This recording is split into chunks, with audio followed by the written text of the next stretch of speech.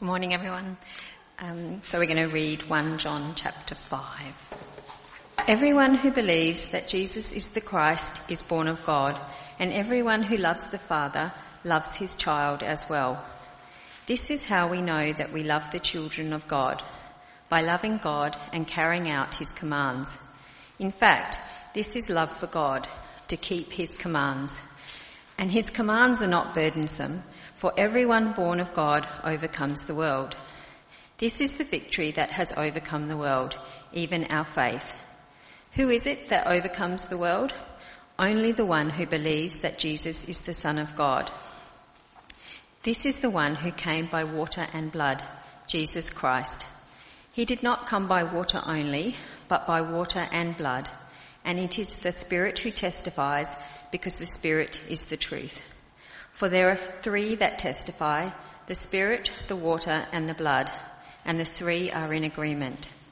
We accept human testimony, but God's testimony is greater, because it is the testimony of God, which he has given about his Son. Whoever believes in the Son of God accepts this testimony. Whoever does not believe God has made him out to be a liar, because they have not believed the testimony God has given about his Son. And this is the testimony. God has given us eternal life, and this life is in his Son. Whoever has the Son has life. Whoever does not have the Son of God does not have life. I write these things to you who believe in the name of the Son of God, so that you may know that you have eternal life.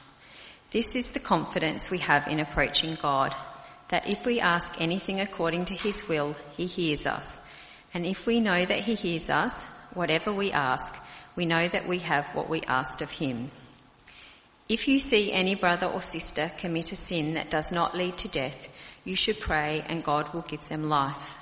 I refer to those whose sin does not lead to death. There is a sin that leads to death. I am not saying that you should pray about that. All wrongdoing is sin, and there is sin that does not lead to death. We know that anyone born of God does not continue to sin. The one who was born of God keeps them safe, and the evil one cannot harm them. We know that we are children of God, and that the whole world is under the control of the evil one. We know also that the Son of God has come and has given us understanding, so that we may know him who is true. And we are in him who is true by being in his Son, Jesus Christ. He is the true God and eternal life. Dear children, keep yourselves from idols. Thanks, Heather. You come to church, you preach, but you do not expect to get egged by the pastor. That happens. Good morning. Let me add my welcome to others. It's fantastic to see you. This is our third week in the book of 1 John. I hope some of you had a chance to look at 1 John on your own and read it. There's lots in there. Even the passage today, you see there's probably some questions that might come up for you. And we've been kind of doing an overview and looking at John as best we can and going to punch down to some of the details.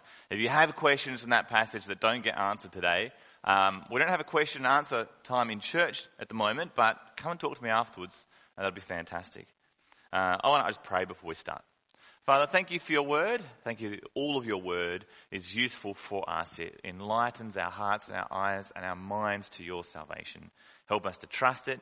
And we pray that your Spirit will be at work in us now in Jesus' name. Amen. All right. Let's jump in. So what have we looked at in the book of 1 John so far? Let's kind of get our heads back into that. We said that the purpose of 1 John was to reassure believers that they have life.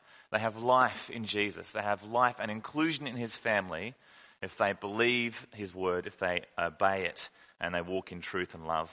And John does this in the context of false teachers, those who had come up from within the church, who were threatening the truth about Jesus, who are proclaiming a false gospel. So in our week 1, we said the action item was to hold on to two things. One was to hold on to the fact that we need to take sin seriously in our lives. Sin gets in the way of fellowship. And we said that we're to hold on to the fact that Jesus is our atoning sacrifice. We have forgiveness in him. And these things come together in confession, when we come before God asking for forgiveness, relying on him for it, acknowledging our sin, bringing it into the light. That was week 1. Last week we looked predominantly at chapter 3 of 1 John, and we saw that there are 3 tests in the book of 1 John. Tests to work out, well, who are the false teachers or the antichrists, and who are the children of God? The 3 tests are, test 1, the moral test of obedience. Test 2, the social test of love. And test 3, the doctrinal test of truth about Jesus. So really it's righteousness or behavior, love and truth. Righteousness, love and truth. And we looked at the first 2 tests last week. We're going to pick up the third one today. So let's recap then. What's the moral test that John gives us? That's to do with our righteousness. Who are the children of God?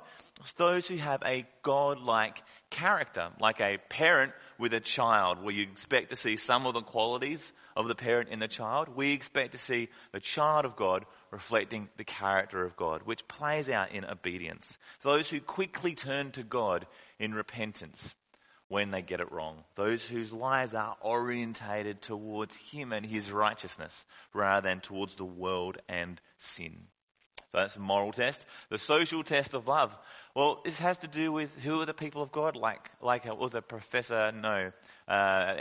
crazy engineer Carl was saying it has to do with love. Have a self-sacrificial, Christ-like love for one another. And that's so closely connected with our love for God. God loves us, so we love others and Him. The third test, we pick that up immediately following the passage from last week, which is at the start of chapter 4. We didn't read this today. We're going to spend most of our time in chapter 4, but I can't skip over this, so I'm going to read it for you now. 1 John chapter 4, the first 3 verses, just straight into that third test. Dear friends, do not believe every spirit, but test the spirits to see whether they are from God, because many false prophets have gone out into the world. This is how you recognize the Spirit of God. How? Every spirit that acknowledges that Jesus Christ has come in the flesh is from God. But every spirit that does not acknowledge Jesus is not from God. This is the spirit of the Antichrist, which you have heard is coming and even now is in the world. So we're told to test the spirits. The doctrinal test, I think, is perhaps the easiest to apply. Who are the children of God? It's those who rightly confess the true Jesus. Those who acknowledge that Christ has come in the flesh. Every spirit that acknowledges Jesus Christ has come in the flesh is from God. And we can't do that without the right Spirit of God in us. So why come in the flesh? We hear this idea a bit, Jesus has come in the flesh. I think it was in our prayer, of our statement of confession and in our song called the Apostles' Creed. Why does he focus on Jesus coming in the flesh?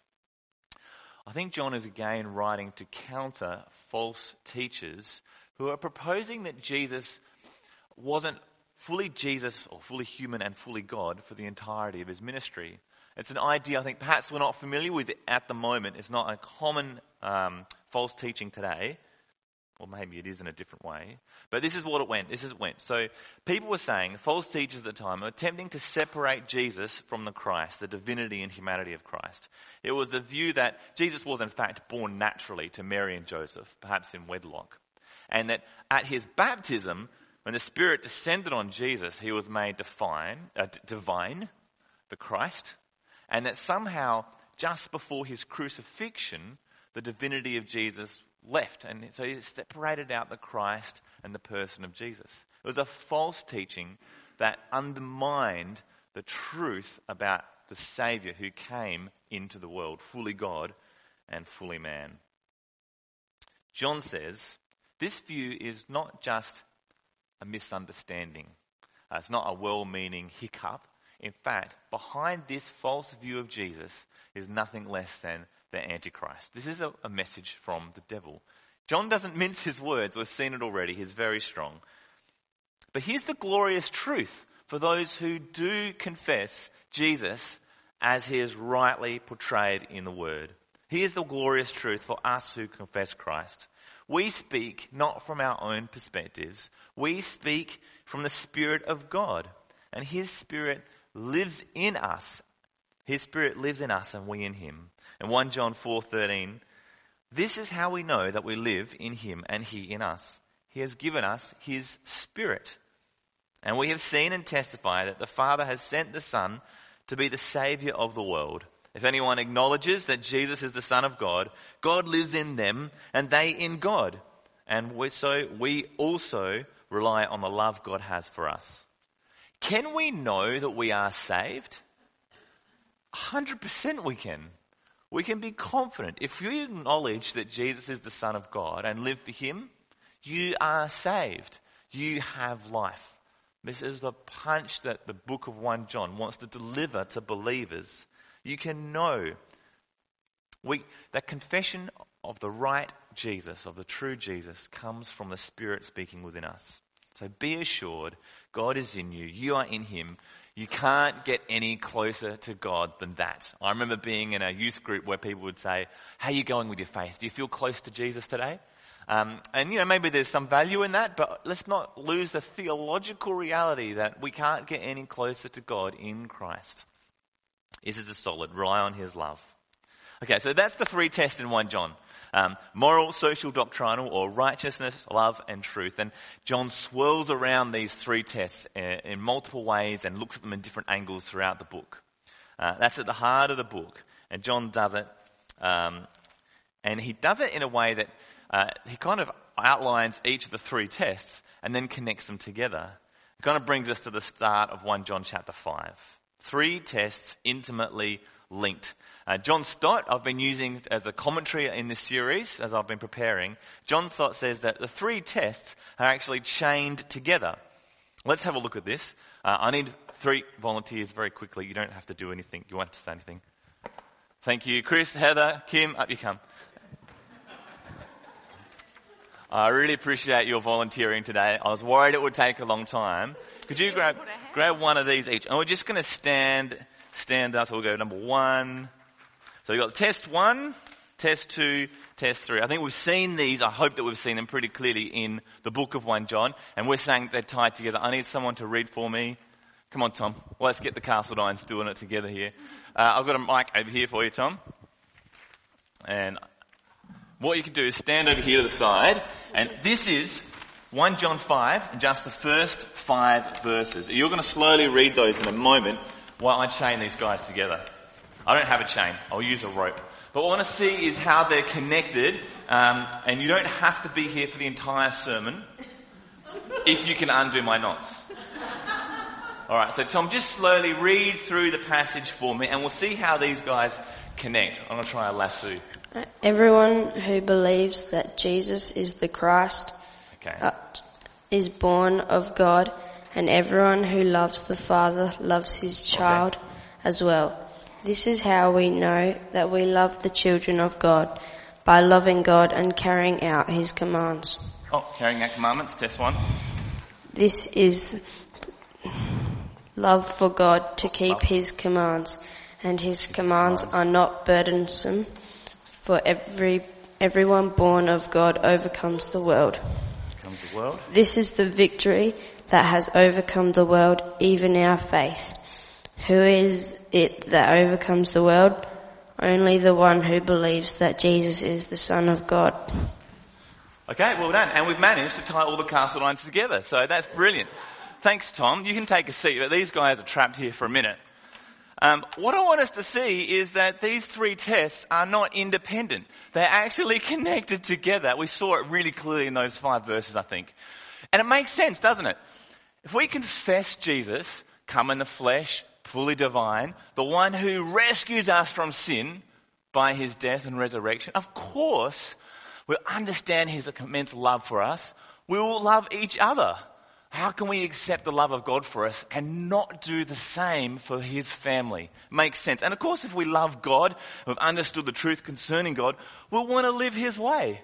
And his rules in the passage said they weren't irksome or burdensome because he has our best interests at heart. So it's not hard to want to live for God when we understand how much he loves us and his way is best for us. So the 3 things are connected. Hope they're able to see that visually. I'm a visual person. Thanks, guys. We'll let you sit down. But what I want you to do is just try and untangle yourselves nicely there. Well done. You can just dump the rope. That's fine. All right. Well done. Thank you, Castledines. Appreciate your volunteering today. So those who have been wrapped up in a rope. No, those who have confessed Christ, the true Christ, as Lord, and understood who he is, who love one another and who obey him, they have overcome the world, says the passage. The bit that Tom read for us said 3 times, overcome the world. They've overcome the world. 3 tests. Why? What is the world that they overcome? Because this word world comes up in 1 John a lot. So let's just kind of say, what is the world? What does it mean we've overcome the world? Well, the world equals the lies of the Antichrist. We see that in chapter 4, verse 4. The world equals those who hate the righteousness of God and his children. There's opposition to God, and we see that in chapter 3, 12 to 15. The world also equals that fleeting false pleasures of the world. In chapter 2, we see that the world is the lust of the flesh, the lust of the eyes, and the pride of life. So that is what we have overcome. How have we done it? Born of God, children of God, confessing Jesus rightly, loving him and each other correctly, living out the righteousness of God because that's who we are. That package means we have overcome the world, not because of who we are or our own inherent goodness, but because of who God has made us, his children, overcome the world, Christ living in us and us in him. I want us to really feel today the assurance that we have as his children who confess him rightly can know that we are saved. 1 John 4:4, dear children, you are from God and you have overcome them because the one who is in you is greater than the one who is in the world. We are overcomers. It's a present reality. Not that we never struggle with the sins or the temptations of the world, but that Christ has forgiven us, adopted us, made us new in him. He who is in us is greater than he who is in the world. We're never going to be facing a temptation or a sin that we are unable to overcome because Christ has overcome it and is living in us. Who lives in us? Who has overcome the world? None other than Jesus, the Son of God, in 5:5. Okay, so the next section in chapter 5 is written to give us great confidence in the testimony concerning the Son. Testimony confirmed by 3 witnesses. It's kind of legal language, and it reminds me of when I was called up for jury duty. Has anyone ever had that letter, jury duty time? A few of us have. Yeah, you kind of get it and go, there's a month of my life. I need to get. At that time, I had little George. I need babysitting. We had to get in-laws coming from interstate. We managed it, but it was like, okay. The thing that struck me about jury duty was one particular case. I'll spare you the details, but the defendant's lawyer went to great lengths to undermine the testimony of the witnesses that were in the room. So the defendant lawyer went quite successfully, I think, to show with photos of empty bottles of booze on the coffee table and the egg cups that they'd been drinking the alcohol from, to show that actually everyone there was drunk. So how can there be a reliable witness? In fact, they showed that the person who was closest to the scene of the crime was asleep on the couch the whole time. So it really undermined it, even to go into their backgrounds and show the delinquency of their youth. And it was a fairly thorough job of undermining the testimony. Yet, in a human court of law, we accept testimony of humans to establish whether there's reasonable guilt here or not.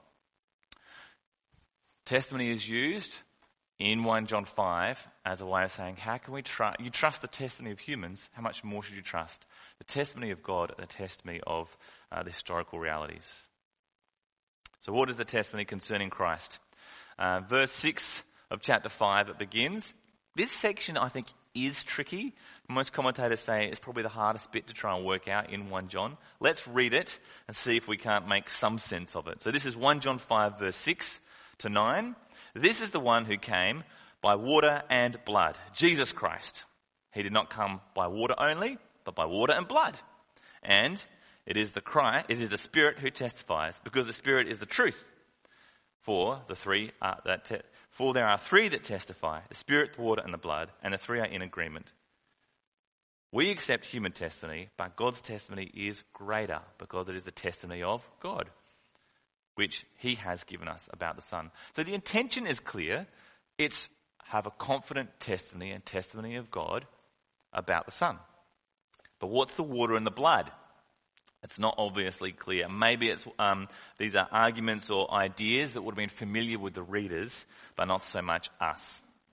Water and blood. I'm going to give you a quick rundown of what it could be. The water and the blood could be talking about the sacraments of baptism and communion, although it's a little unclear about how he came by them. Or it could be that the water and the blood is the water and blood that gushed out of Jesus' side when he was struck by a spear in his crucifixion. Okay, again, that's not a bad testimony to Jesus of who he was in his flesh, but it's a little bit unclear about how he might have come by them, I think. I reckon the best answer of water and blood, and I'm happy to be wrong on this one, but I think what John Stott says is pretty good, that the water represents Jesus in that moment of his baptism, and the blood represents Jesus in his death. So Jesus in his baptism is declared by the voice of God, the testimony of God, to be the Son of God, and he's commissioned for his work at that baptism moment. And at his death, well, his work is complete. It is finished. It's not really super clear in the text, but I think the way that John does this is to kind of argue in opposition to the false teachers who were suggesting that somehow Christ wasn't fully divine or human, and he's bringing it together. So I think John's saying, actually, Jesus, the Son of God, who came by or through the water of baptism and by or through the pain or the blood of death, is Christ. He was fully divine at the moment of baptism already. He didn't suddenly get the Christness planted in him. And he was fully divine at his death, the Son of God. There's not some kind of mystery about who he was. He is divine from birth to death and evermore the Christ. You can't separate Jesus from the Christ. Now, I know this has probably been a little bit confusing, but the point of the passage is, regardless of how we understand it, trust the testimony concerning Christ historically, and the testimony of the Spirit confirm Jesus is God. Jesus is the Son of God. And the Spirit testifies it as well. So the Spirit's testimony is often, the Spirit's job is to testify to the truth, to convict us of truth. But I remember the particular testimony of the Spirit that we saw in chapter 4, verse 2. This is how we recognize the Spirit of God. Every spirit that acknowledges that Jesus Christ has come in the flesh is from God. So if we accept human testimony in a trial, how much more should we accept the testimony of God, which is greater?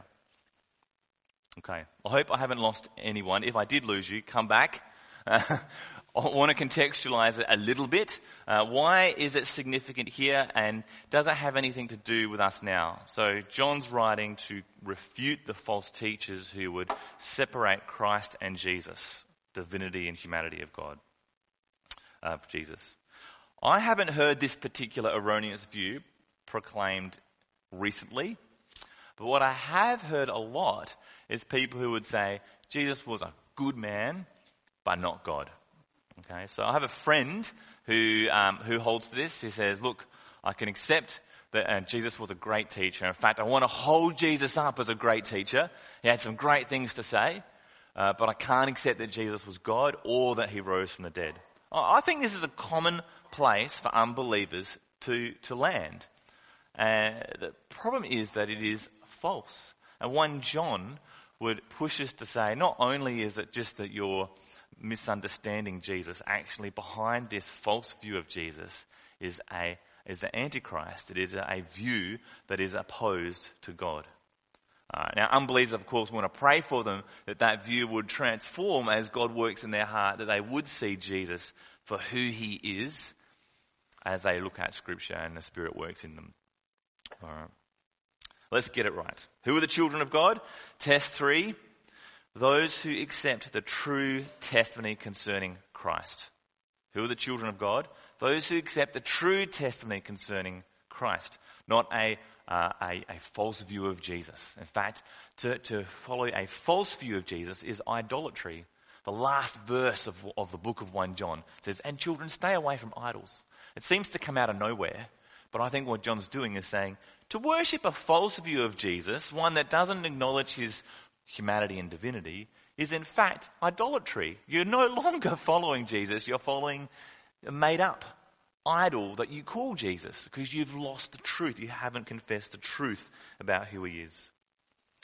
So test 3, follow the true Jesus, confess the true Jesus. And this is the testimony, John 5:11, 1 John 5:11. This is the testimony. God has given us eternal life, and this life is in his Son. Whoever has the Son has life. Whoever does not have the Son of God does not have life. Eternal life is a gift. It's only found in Christ. And those who accept the Son have life now. It's a present possession. Why does John write all these things?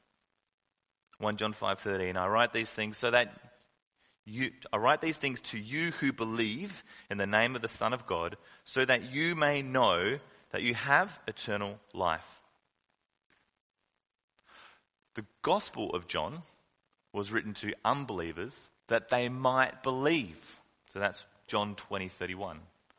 The letter of 1 John is written to believers that they might know that they have eternal life.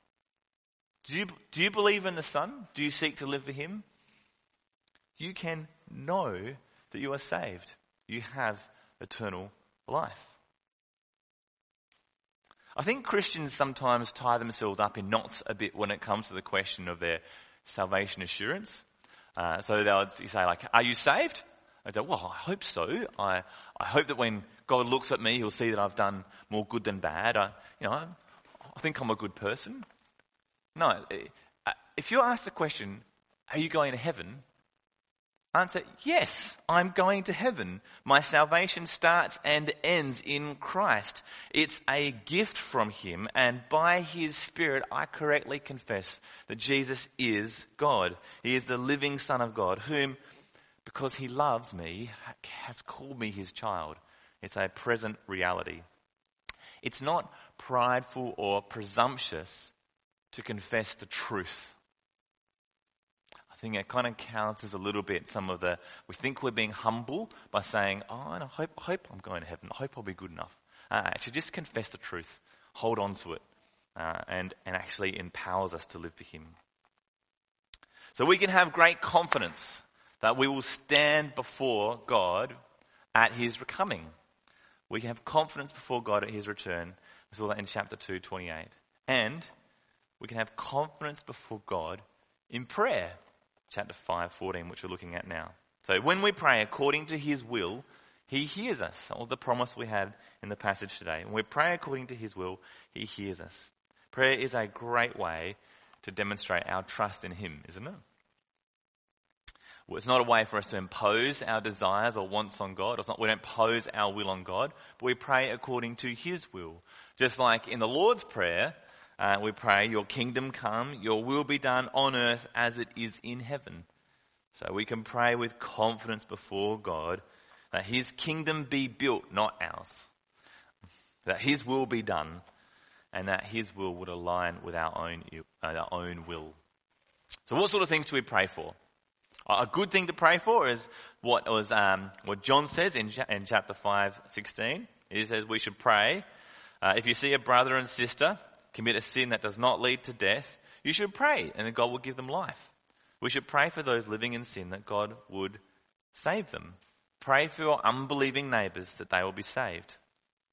It's a bit of a tricky bit, so let's again, just without getting bogged down here, what is going on in this passage about prayer? Let's have a look at it. So this is 1 John 5. I'll read out 16 and 17. If you see a brother or sister commit a sin that does not lead to death, you should pray that God would give them life. I think he's talking about unbelievers, because if he's talking about believers, haven't they already received life? So pray for your neighbours, brothers and sisters, that they would be given life. I refer to those whose sin does not lead to death. There is a sin that leads to death. I'm not saying that you should pray about that. All wrongdoing is sin, and there is a sin that does not lead to death. Okay, this confronts us a little bit. It's a bit tricky. What is going on? What is the sin that leads to death? It's a couple of possibilities. I'm not going to outline them all, but I think the best one is that it's talking here about the blasphemy of the Holy Spirit. So we see this as an unforgivable sin that's listed in Matthew chapter 12, verse 31, where the Pharisees, you might remember, the Pharisees accused Jesus and said, he's only casting out demons by the prince of demons. And what Jesus says is that actually, at that point, you are saying that the Holy Spirit is an evil spirit. And that's the blasphemy of the Spirit. So, why is John bringing up sin that leads to death here? With tricky bits, I think always context helps. And we've got to remember the context of 1 John. John's been writing to counter false teachers. Remember how starkly he has labelled them? These are antichrists. These are children of the devil. They are those who love darkness, who walk in darkness, who stumble. This is what he says about them in 1 John 2:22. Who is the liar? It is whoever denies that Jesus is the Christ. Such a person is the Antichrist, denying the Father and the Son. No one who denies the Son has the Father, and whoever acknowledges the Son has the Father also. I think John is saying, don't bother praying for the Antichrist who are already embraced death. These are the ones who promote a false Jesus. They're actually worshipping a false god, an idol, at this point, rather than correctly identifying Jesus as the Christ. Okay. Again, it's tricky, and it's okay if we don't get every nuance here, but I think that's what's going on. These are the people who are saying that the Spirit of God is actually an evil spirit. They're falsely professing a false Christ. All right. We get to the last section here, and the last part of 1 John, and it's the we know section. There are 3 we knows, and I've titled the sermon, We know, we know, we know. I think this is a great way, a fitting end to a book about assurance of salvation. The 3 we knows are 3 punches that should knock us in the guts and bowl us over with a strong conviction that we have life in Jesus' name. The 3 punches could be characterized as identity, security, and truth. Let me read for you the last little section of 1 John 5:18-20. We know that anyone born of God does not continue to sin. The one who was born of God keeps them safe, and the evil one cannot harm them. We know that we are the children of God, and that the whole world is under the control of the evil one. We know also that the Son of God has come to give us understanding, so that we may know him who is true. And we are in him who is true by being in his Son, Jesus Christ. He is the true God and eternal life. Identity. We know our identity. Who are we? We're the children of God. Shouldn't that give us great assurance? Those born of God. No longer under the control of sin and the world, but free to worship God. Loved, precious, belonging to his family. The identity. Security. We know we are secure. Who is protecting us? The one who was born of God keeps us safe. The NIV Bible gives us a capital O for one, correctly identifying. This is Jesus that was talking about. In the face of sin, of temptation, of evil in the world, Jesus keeps us safe. His Spirit lives in us. The evil one cannot harm us. So identity, security, and truth. We know the truth. Not only does the Son of God give us life, but we see in that passage he also gives us understanding, correct understanding by the Spirit to profess the correct, true Jesus. In the face of false teachers and antichrists, we have the Son of God and the Spirit of God confirming the truth of God in our hearts. We are in him. He is the true God and eternal life. So believers, have great assurance in your salvation. We have an eternal identity, absolute security, and living truth. And that's the book of 1 John. I will not have done my job if you don't come away of reading John thinking, yes, I can be confident.